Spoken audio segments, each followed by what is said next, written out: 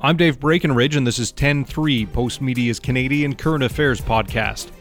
On this week's episode, a Turkish drug trafficker gunned down in Dubai, 2 Canadians pulled the trigger but are later found dead back home. We look at what may have led 2 BC gangsters into a global murder plot, and what information cops were keeping from the public. It's Thursday, August 2nd. Kim Boland is a crime reporter for the Vancouver Sun and Province. So Kim, take us back to May 2016 in Dubai. Well, there was a targeted hit of a fellow who was born in Iran but had Turkish citizenship. He was a high roller. He was in this very luxurious neighborhood of, big towers. He was in a luxury vehicle, and he was shot to death by these hitmen. Now, the newspapers there in Dubai don't reveal a lot of information. At first, his name wasn't out at all, but some Turkish journalists soon identified him as this international drug trafficker named Seaton Koç. And what I was able to dig out was that the suspects in this hit were 2 young Canadian drug dealers from right here in BC. So you have 2 young drug traffickers from BC somehow getting tied up in an international drug hit on a Turkish drug trafficker. How did that bit of information come about? Well, I mean, it was like a movie, this story for sure. I was able to track it because I had been doing some research. I cover kind of gangs and organized crime here, and on a group called the Brothers Keepers. And I was writing about this kind of new group in town, or, emerging group, if you will. And I had been given a photo of them where they're all they have necklace tattoos with Brothers Keepers on them, and, kind of tracking their origins a little bit. So this photo was published in our newspaper on January 31st. And lo and behold, I started getting tips from readers of my blog where I put all my stories that there was a fellow in the photo who has been murdered and that he was involved in a hit in Dubai. So I'm like, really? Why wouldn't I have heard about this fellow who'd been murdered? Mm-hmm. I was given his name by the readers, and I'm, searching everywhere, going to police agencies. There was no record of him being killed. But, I know my readers, they're pretty loyal, and they're usually pretty accurate with their tips. So I ended up going to a source and managed to confirm that he had in fact died, that the file was sort of sealed. And, because it was believed to be a homicide, and a special homicide at that. And I got the date on which he died. And then I started going through newspaper clippings, media reports out of Dubai, started tracking things at the Turkish end, worked all my sources here, both in the criminal underworld and police sources as well, and managed to piece together, this pretty fantastical tale of these young guys that for some unknown reason got caught up in this international hit, and both of them were murdered within weeks of returning to British Columbia. So they're in Dubai. They are believed to have killed Seaton Koç. How did they wind up back in BC? What led them back here? Well, my understanding is they were both in BC almost up to the point of this hit, which was on May 4th, 2016. One of the fellows, Orosman Garcia Arevalo, he was posting on his Facebook locally until about April 26th. So that's just within a few days of this. So my understanding was they went over there. They were there only for a couple of days. They rented a car in their own names. They did this murder. They got into a bit of a fender bender on their way racing to the airport, returned the car, got on a plane and came back to Canada before they had been officially identified as suspects in this murder. Wow. Now, at that time, within a couple of days, you had the authorities in the United Arab Emirates giving these names over to the RCMP in Ottawa. And there was, little stories a couple of years ago that said a couple of Canadians are suspects in a murder in Dubai. That's it. No names, not anything about where they're from. RCMP refusing to comment, as they often do in such cases. And that was it. Okay. Little pieces started falling into place for my story. But, there were so many opportunities at the time for this story to have been told to everyone in Canada if police had been more forthcoming with information. Now, why was Koç targeted? Koç was targeted because he was the suspect in another hit in Istanbul in September of 2014. So really, this story tracks back 4 years at this point. And at that point in time, his rival, a fellow named Naji Zindastri, was targeted in a hit. Unfortunately, his daughter, 19 years old, was the one who died as she was driving with her cousin, who was also her dad's driver. So obviously Zindastri was very upset about this. Right away believed it was Koç because, they had been kind of rival traffickers in the region. Even though these people are based in Turkey, they really operate throughout sort of Eastern and Central Europe. And, they're alleged to be major drug smugglers. Like, we're not talking about kind of drug dealers running lines. They are behind, tons and tons of heroin that is being brought into Europe on ships. There had been a big seizure about 2 months before Zindastri's daughter was targeted, and the authorities intercepted it. And the belief was that this Zindastri had tipped the DEA and that it was Koç's group who lost all the heroin. So you can see that it's a very involved and intricate story, linked to all these international organized criminals. And yet at the center of it, we have these two young guys in their 20s with very minor criminal records here in BC who get caught up in this. We'll be right back. This is Dave Breckenridge, host of 10-3, Postmedia's Canadian Current Affairs podcast. The name represents Canada's 10 provinces and 3 territories, and each episode takes a deeper look at one of the biggest stories in the country. Our show is powered by the work of journalists and newsrooms across Canada, so be sure to support your local paper. We're available wherever you get your podcasts: Apple, Google, Stitcher, and more. So be sure to subscribe and leave a review. We'd love to hear what you think. You can get me on Twitter, Breckenridge, YEG, or dbreckenridge at postmedia.com. Now, have you, through your reporting, been able to find any connection between the Brothers Keepers and these international drug traffickers? There is not. And, as a journalist who likes to do investigative reporting, you wish that you had every answer. One thing I wasn't able to determine, officially anyway, was how and who brought these two guys into this international murder conspiracy. Now, I did interview some experts on Turkish organized crime. They said that often these organizations use their family connections or their old village connections from the old country, Iran, to reach out and get people involved in their business around the world. So, that leaves a lot of openings for any connection they might have to someone in Canada who then recruits these people. Now, we also know here in BC that, like Brothers Keepers, for example, has connections to bigger organizations, including the Hells Angels, right? So some of those bigger organizations who provide the drugs to the mid-level gangs to traffic and deal in the streets, they have those international connections. So it could well be that they were looking for eager young guys wanting to make a name for themselves. So that's another possibility. And then Garcia Arevalo has a father who has a long criminal history, has been in jail for some time. Could the connection have come just through somebody in jail, right? Yeah. Who wanted to hire somebody. So there's a lot of, possibilities there, but not something that, I have been able to nail down 100%.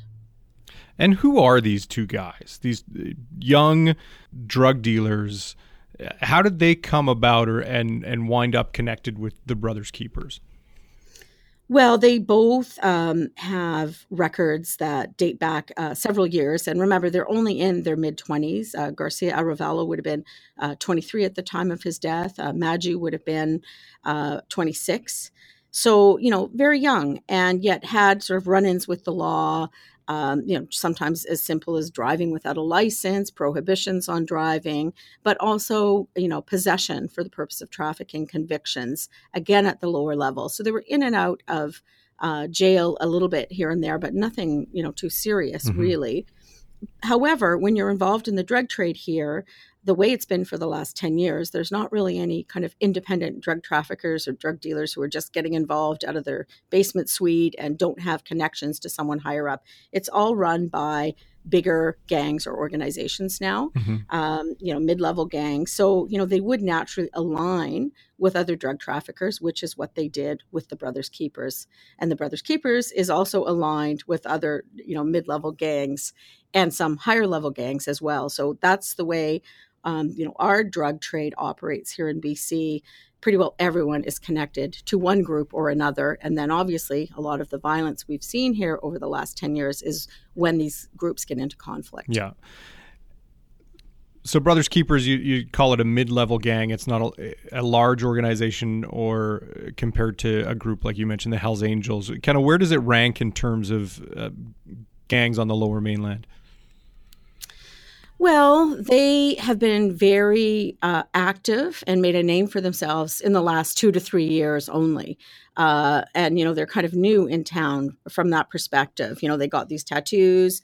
My understanding is they really recruit young people by sort of taking them out on party buses or on, boats, to party it up in the evening. They pay for all the drinks. And suddenly these young, honestly, just teenagers, get very enamored with the lifestyle they're being offered. And that's how they're recruiting people. So I know that, police are very concerned about, the way that people seem to be lining up to join with them.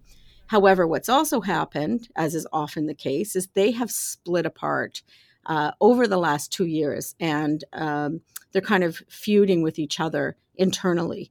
And as a result of that, we've seen some pretty high-level murders here. For example, one of the leaders, a fellow named Gavin or Gavinder Graywal, was murdered in his rented penthouse apartment while he was out on bail in a manslaughter case. That was almost a year ago now that happened. So there's been a lot of violence internally within that organization, but that is all post when these two young guys were killed. Okay. So you have Garcia Arevalo. He's found shot dead in a blueberry field in Abbotsford a week after Coach was killed in Dubai. And then about a month later, there's a burned out vehicle found.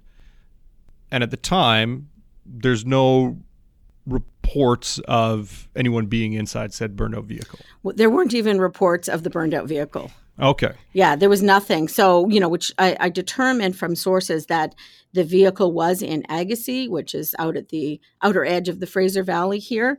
But it mustn't have been on a busy street because, there doesn't appear to have been any witnesses because you know how it works. Somebody would have called the radio station or the newspaper and said, oh, there's a burned out vehicle. And then suddenly police are sort of forced to disclose what they found, as opposed to covering it up, which they have done for 2 years. Yeah.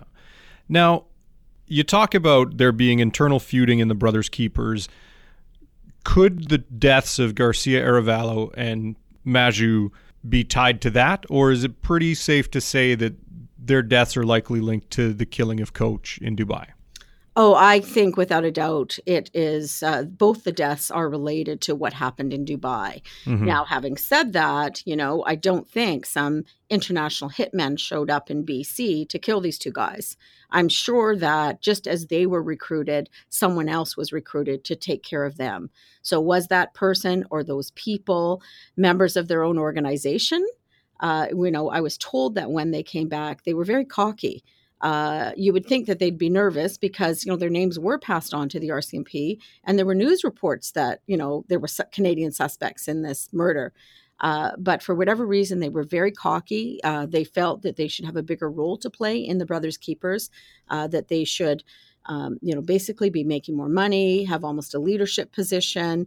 And other people in their own organization weren't happy about that.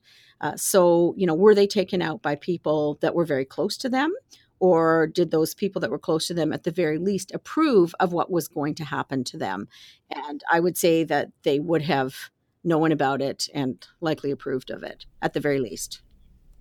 So they weren't acting like you would expect a contract killer to behave, at least how you see it in the movies. They're not out telling people that they did X, Y, and Z, or they're not behaving irresponsibly. These two guys came back and were kind of trying to act the role of tough guy, big man. Exactly. No, totally. That's it. But, sadly, that is, almost par for the course with a lot of people that get caught up in this lifestyle, for whatever reason. They think that, they're cool. Look at, they're big spenders. They've got, some high-end merchandise because they've got these positions where they're earning a lot of money. And it all comes tumbling down very, very quickly. And, if this isn't a cautionary tale for young people to not go down this path, I don't know what else is. Yeah.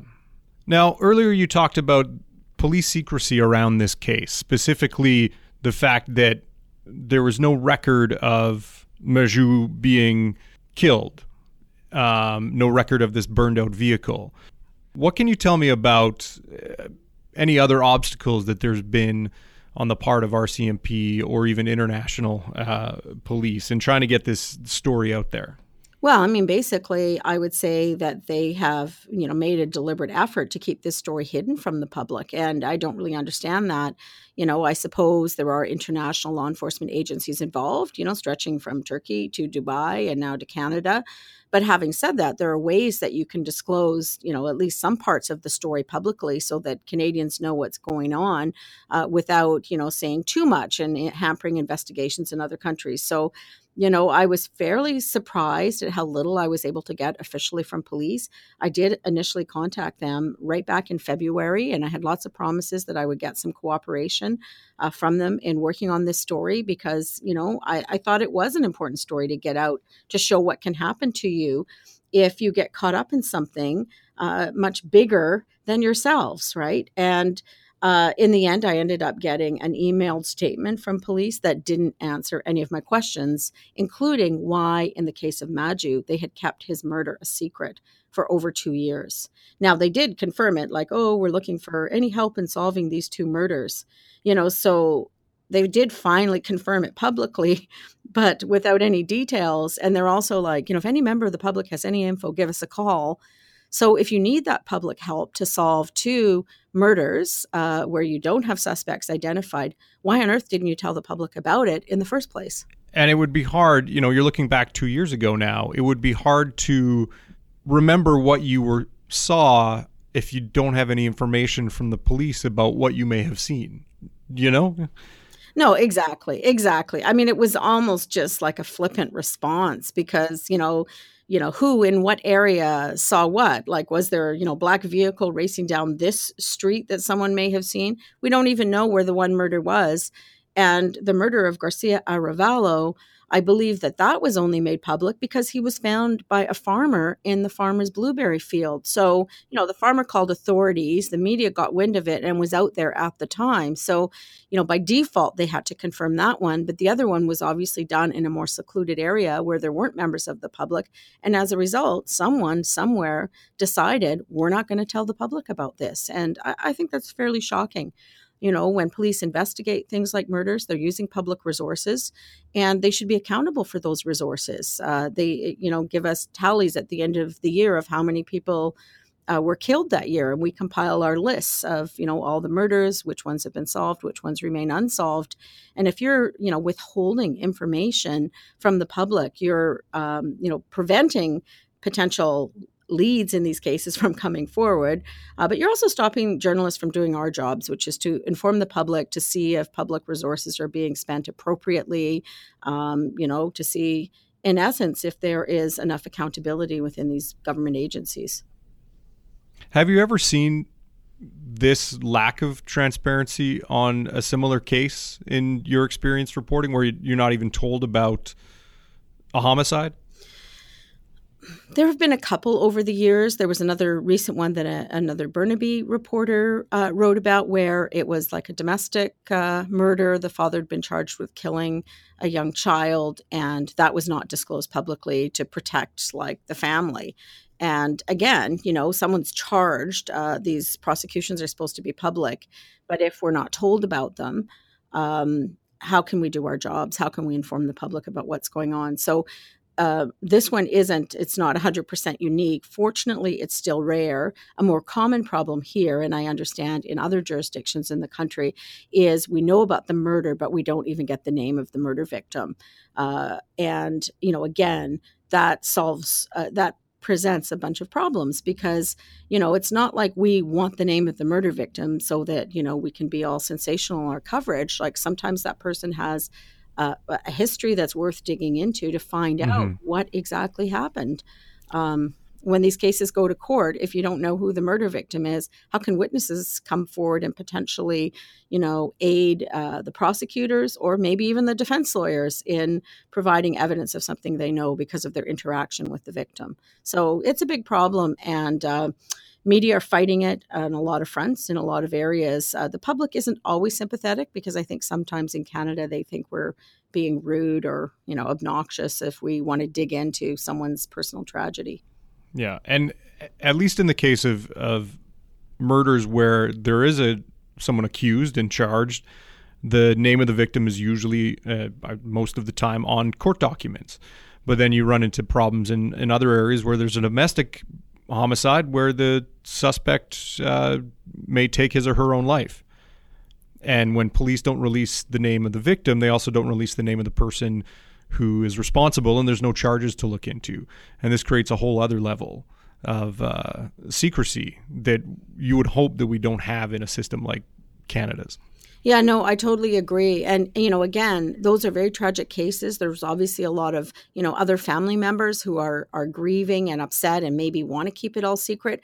But what if there had been warning signs and the victim in a domestic case had contacted law enforcement 5 times, but nobody had gone out to the house? If we don't have the basic information about who is involved, we can't follow up and do those important investigations that can sometimes lead to, systemic changes in how domestic cases are handled, for example. So very important that these things are public, and it's certainly a battle I will continue to fight as a journalist, and I know some of my colleagues in Edmonton and other parts of the country are doing the same thing. Excellent. Well, Kim, I appreciate you taking the time to talk to us today. My pleasure. Thanks for having me. Here's what else is happening this week.